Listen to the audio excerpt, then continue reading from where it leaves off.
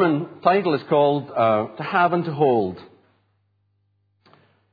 While attending a marriage seminar on communication, Tom and his wife Peg, names changed to protect the identity of the true couple, listened to their instructor declare, "It is essential that husbands and wives know the things that are important to each other." And addressing the men, the instructor asked, "Can you describe your wife's favourite flower?" Tom leaned over, touched his wife's arm gently and confidently whispered, "Biro, self-raising, isn't it?"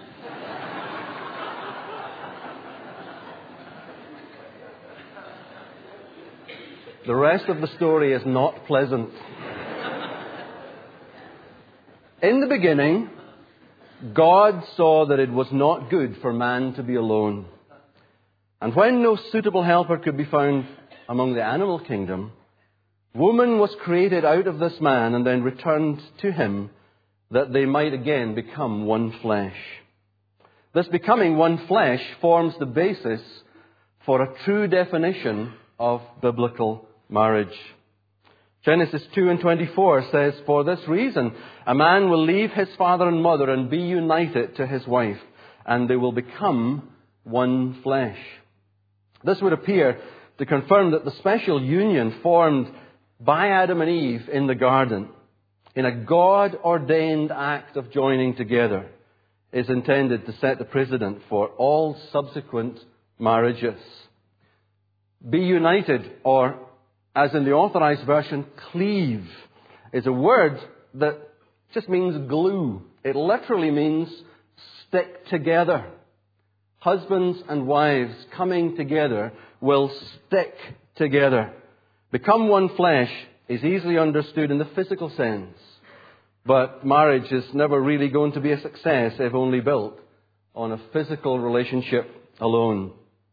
George Arthur Buttrick says, at its deepest level, marriage is a personal, sexual, spiritual companionship ordained and instituted by God. As I understand it, within Christian marriage, the husband and wife relate with each other on at least 4 levels. Of course, physically, but not just in a sexual union, but with affirming touches, holding hands, and as our couple earlier on said, being together, spending time together. Just being physically present, men being there. They relate emotionally. They laugh together, they cry together, they hurt together, they grieve together, they smile together. The relationship between husband and wife. They also relate, I believe, on an intellectual level. They discuss, they reason, they plan, they compare, and they communicate. And fourthly, and I mentioned that maybe non-Christian marriages, although not always so, because there are other faiths where this would equally be true, but they relate spiritually one another. They worship together. They experience God together. And they grow as disciples. Surely as individuals, but together. And they can serve God together. So within Christian marriage, the husband and wife relate physically, emotionally, intellectually, and spiritually. Now, not all so-called marriages meet the ideal criteria of God's intended standards. And there are many forms of marriage found even within the Bible that, as well as those that exist in societies today, that would by definition not be based primarily on biblical standards. Let's look at some of the historical perspectives as found in the Old Testament particularly. Many forms of marriage have been identified by Bible scholars. There is the patriarchal type, where the father assumes the authority, the headship. Here the authority of the father is assumed, and the descent of further relatives is reckoned from the father. See that again and again in the Old Testament and also in the New. The assumption of male authority has dominated the concept of marriage throughout history. And many people believe it actually reflects that concept of God as Father within the Old and the New Testaments. Another type of marriage is the matriarchal type, where the mother assumes the authority. Within history, this has appeared in two forms clearly identified. The first form is called a Bina marriage, and there's just too many jokes to go there with that one, because many of us maybe have been. No, I wouldn't even say it. Here, the mother assumes the role of authority over the children, and the husband settles in her home, but has no direct input in leading and guiding the children. The second form is called a Mota marriage, which relies on the wife's headship again and authority. But here the husband does not normally reside in her home, but only makes frequent visits to it. And some of you might think, well, that's actually a little bit like ours, because my man's hardly ever at home. It doesn't mean that he doesn't stay there. What this means is that the husband would just not live there at all, and he would only visit infrequently or frequently. A third type of marriage is polygamy. Some people don't think that polygamy is marriage, but the word actually means many marriages. A man or a woman marries more than one spouse. It was a widespread practice in ancient Israel, and it's a term that can be applied either to matriarchal or patriarchal marriages.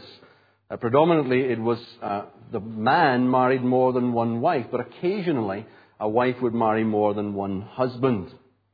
Clearly a departure from the first marriage, where the man and the woman were to cleave only to each other. And by the end of the Old Testament, the prophet Malachi, at a time when religious practice in honor of obeying God's word was at a very, very low ebb within the Old Covenant, he condemns the practice of faithlessness to the wife of one's youth. And so I want to contest that the monogamous relationship shared between Adam and Eve elsewhere is supported in the Old Testament as the ideal for the coexistence of men and women. One final type of marriage that we find in the Old Testament is called the Levirate marriage. It's where a brother marries his deceased brother's wife. He had responsibility towards his brother's widow and was expected to marry her. But as you go through the Old Testament and into the New, we can discover that marriage in the Bible was something more than simply an understanding or an agreement between the consenting man and woman. It involved the community. Some years ago I did a paper for the Baptist Union of Scotland on whether or not we ought to view cohabitive relationships within the world and subsequently among Christians as being what the Bible describes as marriage. I won't give you the whole of the paper here this morning, but my conclusion is that that's not the case. In the same way that I don't believe that actually marriage between man and woman in the Christian context is purely something that's done because the man and the woman agree with it. You want to have at least some kind of consensual feeling from the parents, from the families, from the community, within your churches. Respect the elders and the pastor's views and whether it's suitable to marry, etc., etc., etc. Let's look at some of the biblical concepts of that. But first, let's look at some modern trends. Some modern social trends. Once upon a time, it was mum and dad married with a couple of kids. When I was a child, it was 2.4 children was the average for a family. My dad kind of raised the stakes on that a little bit. He had 10 kids. So we kind of, try to keep that average up a little bit. The story today is very different. The latest annual statistical review of British society finds that a quarter of children now live with just one parent. We now have the lowest number of marriages since records began. We're coming pretty close to seeing that for every 3 marriages, there are 2 divorces. Over the last 20 years, the proportion of people living together but unmarried has doubled from 12% of the population to 24% of the population. A figure that I found very difficult to comprehend is that we discovered that actually 29% of all households have just one person living in them. Predominantly middle-aged men tend to live alone within our society. Part of the result of this is that back in 1958, which is really a vintage year, 60% of people thought most people were trustworthy. Today it's 29% and still going down. These are signs that the glue that holds our society together is weakening. So what does the Bible teach about the marriage relationship? In our society and in Western culture in general, we've moved away from that concept of the nuclear family through a variety of stages to what is now commonly called the blended family. When issues regarding civil partnerships and the placing of children with single or same-sex parents are high on the political and social agenda, what does the passage we read particularly have to teach us about marriage? 3 points. First of all, under the authority of God, the pattern to me seems quite clear and straightforward. 1, husbands lead. In the marriage relationship, the man, and just for the sake of clarity, the man is a male husband, is to be respected in his role as a loving leader, the head of his household. Paul had much more to say to husbands in their role as the head of the family than he had for other members.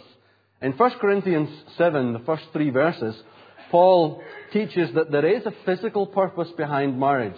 He says men and women will be physically, sexually attracted to one another, and rather than express that need for sexual activity outside marriage, it is good that men and women find their own spouse in order that they can be satisfied within marriage.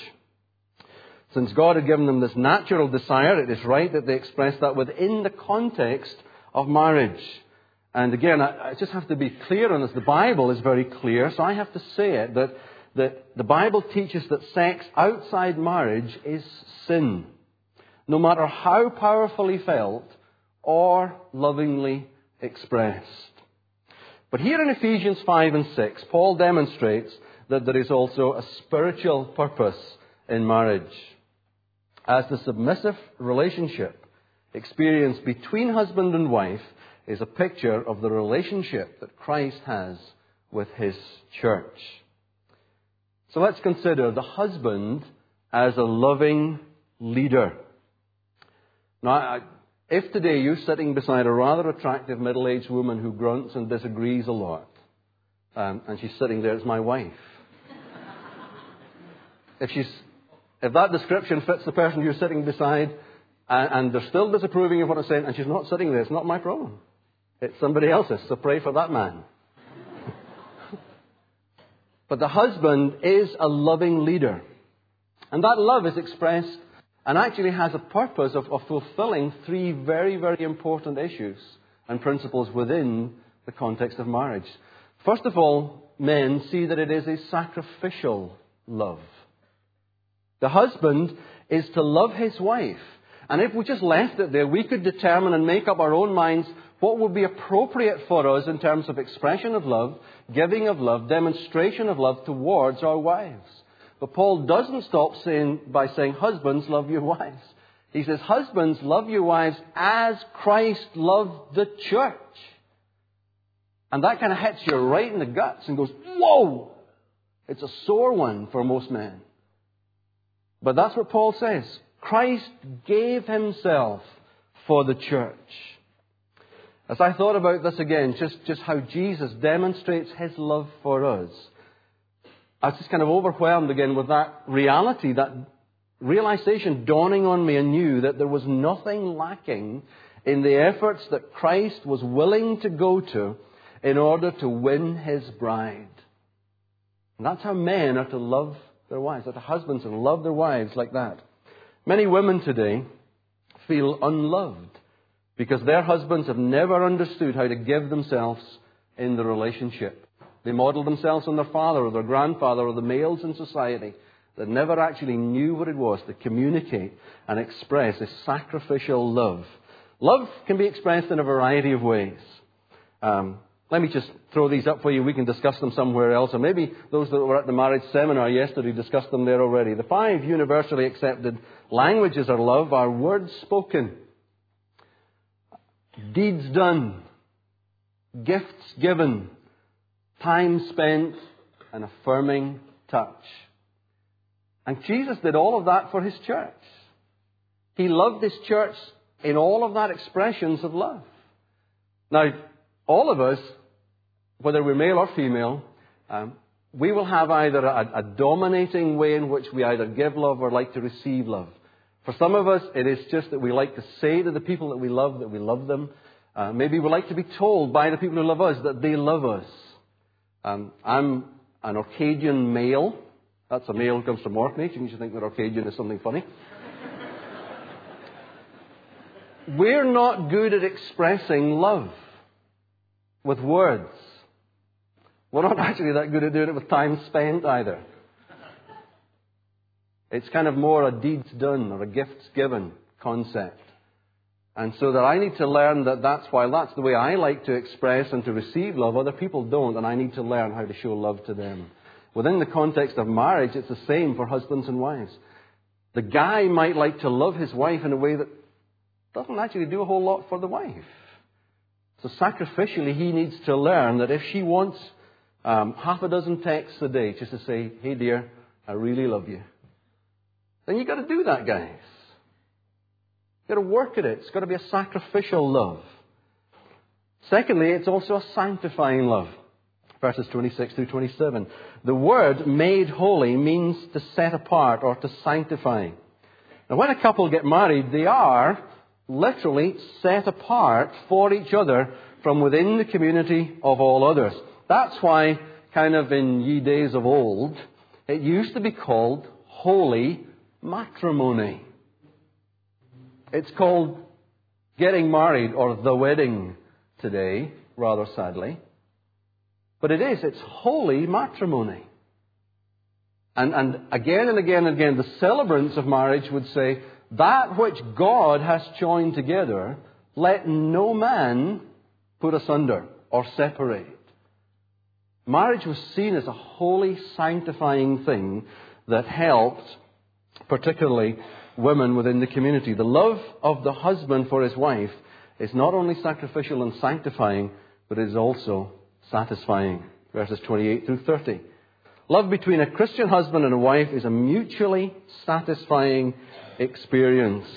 Since they are one flesh and each belongs to the other, whenever they love their spouse, they're actually loving themselves too. Guys, whenever you love your wife, it's a way of showing love for yourself. She's not just something extra that's additional to you. You are one person. You are one flesh on all these four levels.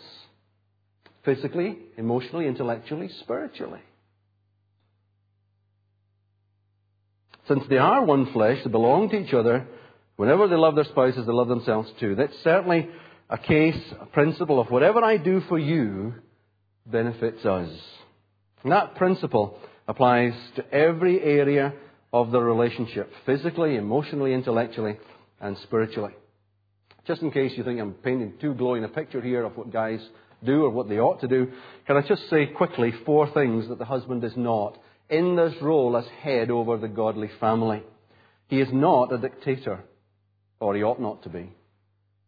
His example of leadership in the Bible is that of Christ as the servant leader or the caring shepherd. This thing that, I'm the man, I'm in charge, it's not biblical. It's not a Christ-like concept at all. Secondly, no surprise to most of the women here, the man is not superior. Well, you knew that anyway. Men and women are equal before God. I read in my Bible that all have sinned and fall short of the glory of God. If you want to start talking about equality and individual specific rights, that's where I would begin. All have sinned and fall short of the glory of God. And a humble recognition of that truth is where all of us can begin to discover the purpose, the immense privilege and purpose for which we're created and the role in life to which we've been assigned. Thirdly, the husband is not an exclusive decision maker. Jeanette probably grunted at this point. Good communication ensures that the best decisions are finally reached, however they might affect the entire family. And fourthly, men are not always right. Well, you definitely knew that. They're not always right. Men and women are wired differently. And Lon was saying that. Teach this in the schools. We don't think the same way. I just can't echo that enough. Men and women think and behave and respond differently to pretty much everything in life. You might not know this, women, but not because it's my experience, but it's because it's my education. Men don't function well when nagged. You notice a little disclosure at the beginning? They don't. If you want a guy to underperform, nag him. If you want him to not fulfill his purpose in life, nag him. If you want him to change, since God gave you him as the husband, do what Moses did with Pharaoh when Pharaoh wouldn't let the captive Egyptians the captive Hebrews out of Egypt. He took the issue to God and said, see this guy that's in charge of the country? He won't do what you've said he's to do. So God, you bring pressure on Pharaoh so that he conforms to your will and purpose and pattern. Women, if your man isn't changing because you're nagging him, don't be at all surprised. He's wired not to respond to your nagging. But he is wired to respond to his Creator, who has assigned to him a role in life for which one day he will give an account. And if he's not performing the way that God intends him to, you do what Moses did and go to God and say, hey, see this guy you gave me, God? He's not doing the things you told him to do. And let God bring pressure on that man till he conforms to the image that his Creator has for him within the role of headship and leadership to the family. Husbands function best in their roles when they're respected and when they're supported. Now, if it's true that husbands are to lovingly lead, then it's also true that wives are to lovingly lean. Wives lean. In the marriage relationship, the woman, again, for the purpose of clarity, who is female and a wife, is to be praised in her role as a joyfully submissive partner.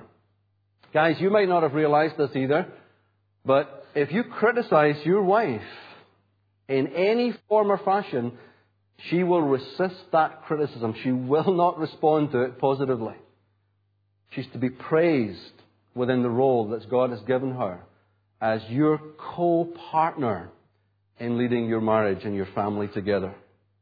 In Ephesians 5:21, Paul sets the context for this pattern of behavior within the Christian community when he says, submit to one another out of reverence for Christ.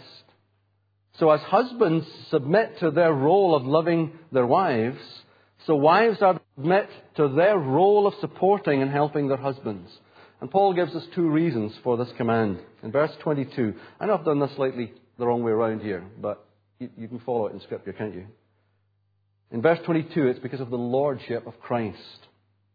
When a woman allows Christ to be Lord of her life, then she offers no resistance to allowing her husband to lead, since he too is under the same lordship and submits to Jesus in all matters of life and faith.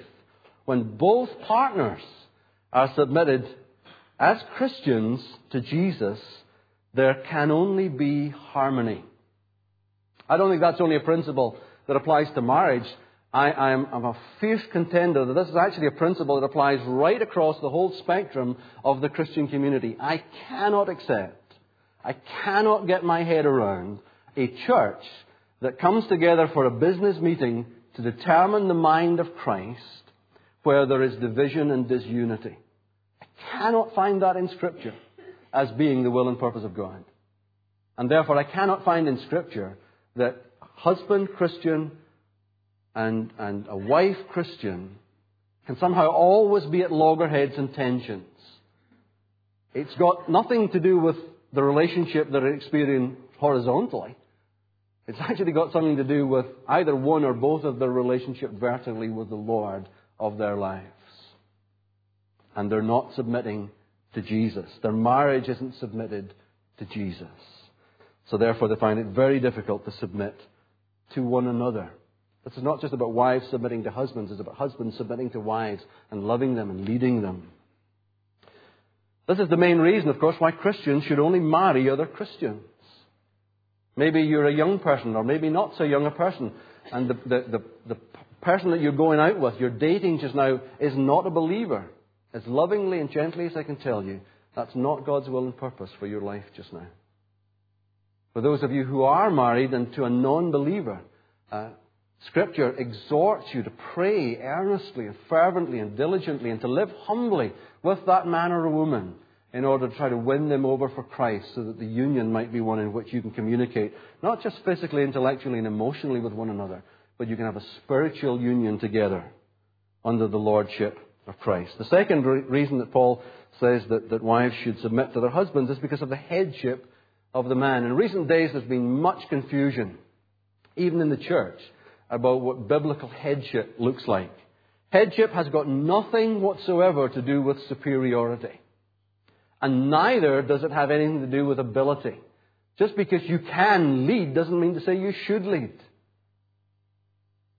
It is directly linked to the natural order in creation, but it is equally reflected in the relationship of God within the Trinity. Father, Son, and Holy Spirit are equal within the Trinity. And yet we see very clearly defined roles and purpose for the Father and the Son and the Holy Spirit, though they're equal. Equality is also seen, although He is the firstborn from among the dead, Jesus is also head over everything to the church. Jesus is not just our pal, He's not just our friend, He's not just the guy who hangs around with us and gives us guidance in life, which is kind of tritely displayed in many testimonies today. He's the head, He's the ruler, He's the Lord, He's the one with all authority in heaven and earth on all matters relating to faith. And the church submits to His rule. Selwyn Hughes, the late Selwyn Hughes, used to teach that when husbands lead and wives lean, then the women actually benefit in three very positive and dynamic ways. The mutually submissive relationship provides, first of all, for the woman protection. Now, this might sound like a rather old-fashioned idea with the man being the protector. You know, that's, guys, why you only hold your wife by the left hand, so it keeps your pistol or your sword arm free. That idea of the protector in society is maybe just a bit antiquated and a bit old-fashioned. But I wonder, let's think about it carefully. I just asked the question here, is there a need in our rapidly changing society to return to some of these values? Are not many of our social ills the result of men failing in their roles as loving leaders? And is it not equally true that the notion that women don't need men, far from resulting in liberating women, has caused greater loneliness and dissatisfaction? Maybe that ache in your heart, maybe that void in your marriage, because you don't feel protected. You feel like you've got to look after yourself, when God has given and ordained a guy to take on that role and responsibility. The second thing it gives women is poise. Poise is a beautiful word when applied to women. Poise is about self-confidence. It's about self-assurance. It's about dignity. Nowhere is there a better example of this when men and women discover the value and the significance of their respective roles within marriage, the relationship one another under the authority of God. It's great to see a woman with that sort of poise. And thirdly, it gives her power. When a godly woman exercises power, she's not concerned about competing with anyone, least of all men. Real power is about self-control. It's about using our gifts and our abilities for the benefit of others, to influence them and to change their world. Much of the modern, or is that now postmodern, girl power movement is selfishly motivated to promoting the individual and what they can get out of it. The contrast of the Christian value is, of course, to serve others and their needs and not be self-seeking. Thirdly, in this passage, I learned that children are to learn. In the marriage relationship, the children, that is males and females, boys and girls, are to obey their male and female parents. Paul gives 4 reasons why children must obey their parents. The first thing he says, that they are in the Lord. Ephesians 6, the first half of verse 1. Remember back in Ephesians 5 and 21, Paul states that the main theme at the end of chapter 5 and the beginning of chapter 6 is that we should submit to one another out of reverence for Christ. So men submit to their role in lovingly leading their wives and their family. Women as the wives submit to their husband's headship and authority and their role of being a support to him and being a mother to any children that marriage results in. And right in the middle of this, Paul addresses the children. And I hadn't seen this before until I came to this passage again this week. But, Paul could have said to the parents, oh, and by the way, see to it that your children obey you. But he actually addresses the children personally. I think it's important that the children are addressed personally from the leaders in the church. And actually it makes me think that in Ephesus, the children maybe didn't have, certainly when this letter was being read, they didn't have their own activity at their own children education level. They sat with their parents in the church. And I'm just that kind of old-fashioned guy that thinks that actually it's a good idea to bring your kids to church with you. Not just when there's a children's program going on, but bring them to church whenever you go to church. Make them part of the congregation. They won't understand everything that's being taught from the pulpit. Of course they won't. Actually, the truth is, which one of us does? Mostly. But the kids will have a positive experience in the assembly of God's people. They'll look around and not just learn what's taught, but they'll learn from observation. I did a seminar a week past Saturday when I explained in terms of pastoral care that more is caught than is taught. If children see it happen, then they'll respond positively. If they look at us enjoying being in the presence of God, enjoying hearing the Word of God, well, they're going to respond by saying, well, this must be a good thing. I didn't understand it, but my mum and dad are really into that stuff. This must be good. So Paul writes to the children and said, you must submit to your mums and dads in the Lord. Children obey their parents as a way of reverence for serving Christ. Secondly, he says they should obey because, well, obedience is just the right thing. Warren Wiersbe, in his little commentary on Ephesians, kind of paraphrases, very tongue-in-cheek, a modern translation or version of Ephesians 6:1 by saying, parents, obey your children, for this will keep them happy and bring peace to the home. Of course, that's just completely contrary to the Word of God and to the natural order of things in the universe. Parents brought children into the world. They're your responsibility. If you're the parent of a child, that little boy or girl or that young man or woman, it's your responsibility. They're a God-given gift. So teach them by discipline and admonition to do what is right. Thirdly, Paul says to the children, you must obey your parents because it's actually a command. And he cites the 5th commandment in the 10 commandments.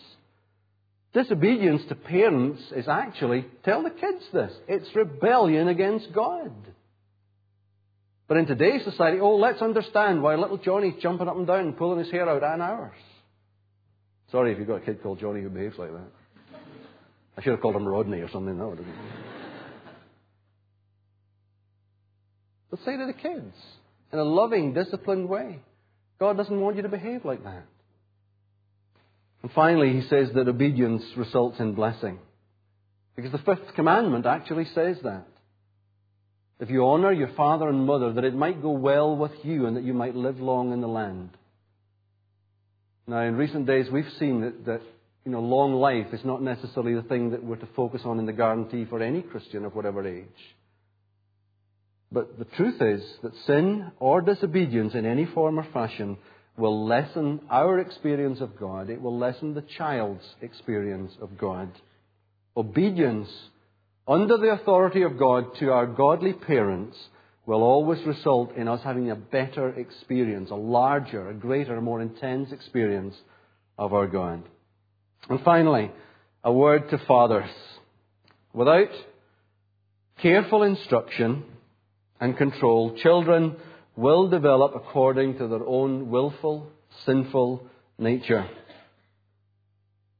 I am of the generation of people, just not long post-war, that were called teenagers. I am one of the original teenagers. They didn't have teenagers before the war. Well, people were in their teens, But they didn't have this sort of classification for a subgroup in our society that don't actually know whether they're little adults or big kids. And the philosophy of the day when I was a child was when that child hits 12 or 13, let him be expressive. Let him find his own way in life. And as a result, I belong to the generation whereby millions and millions of people left to express themselves and find our own way in life have grown up to have no moral absolutes and no spiritual principles to guide us and to lead us.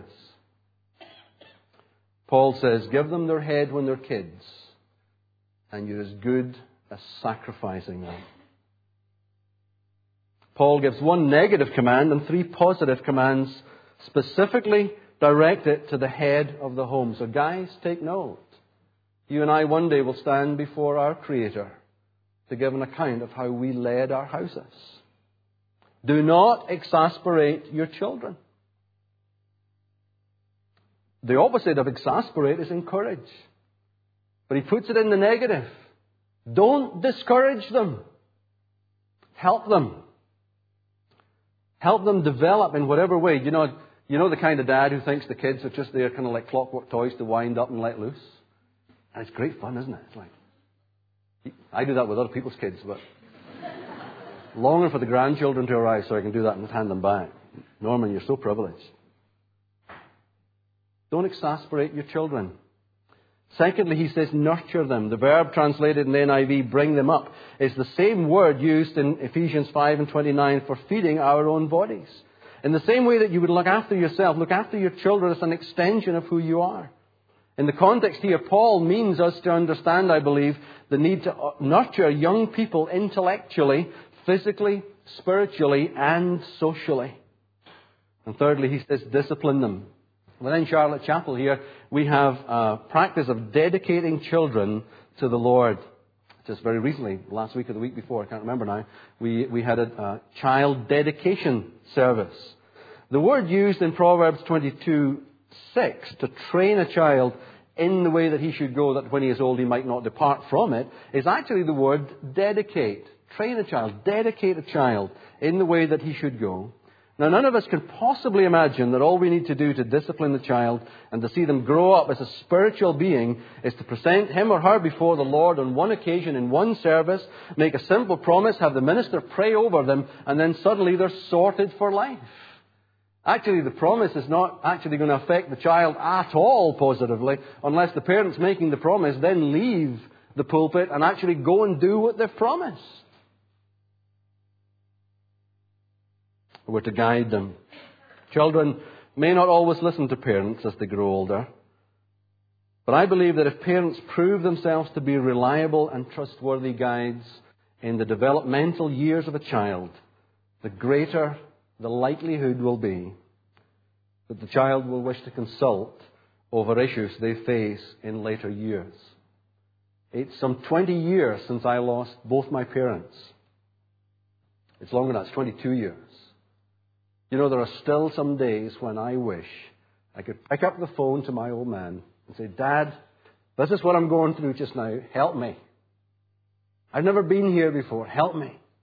And the only reason that I love and respect him in that relationship because he was there leading and guiding and directing me as a child.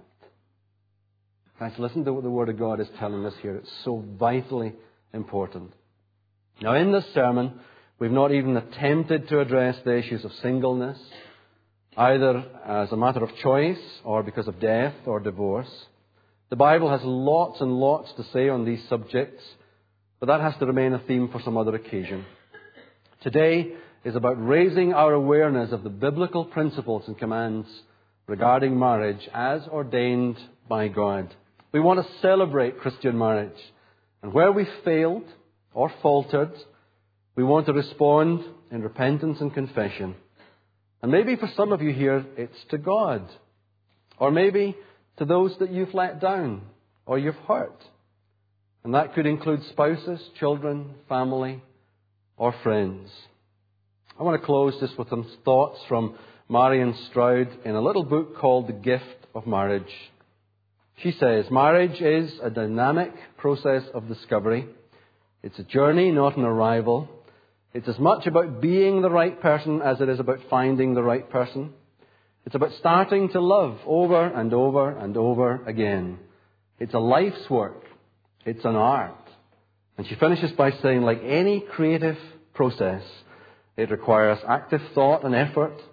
We have to learn how to share on different levels. We need to practice talking from the heart and understanding attitudes as well as words. Giving generously and receiving graciously are talents that are available to anyone. But all these skills need to be developed if the marriage picture that we paint is anything approaching the masterpiece that God intended. Let us pray.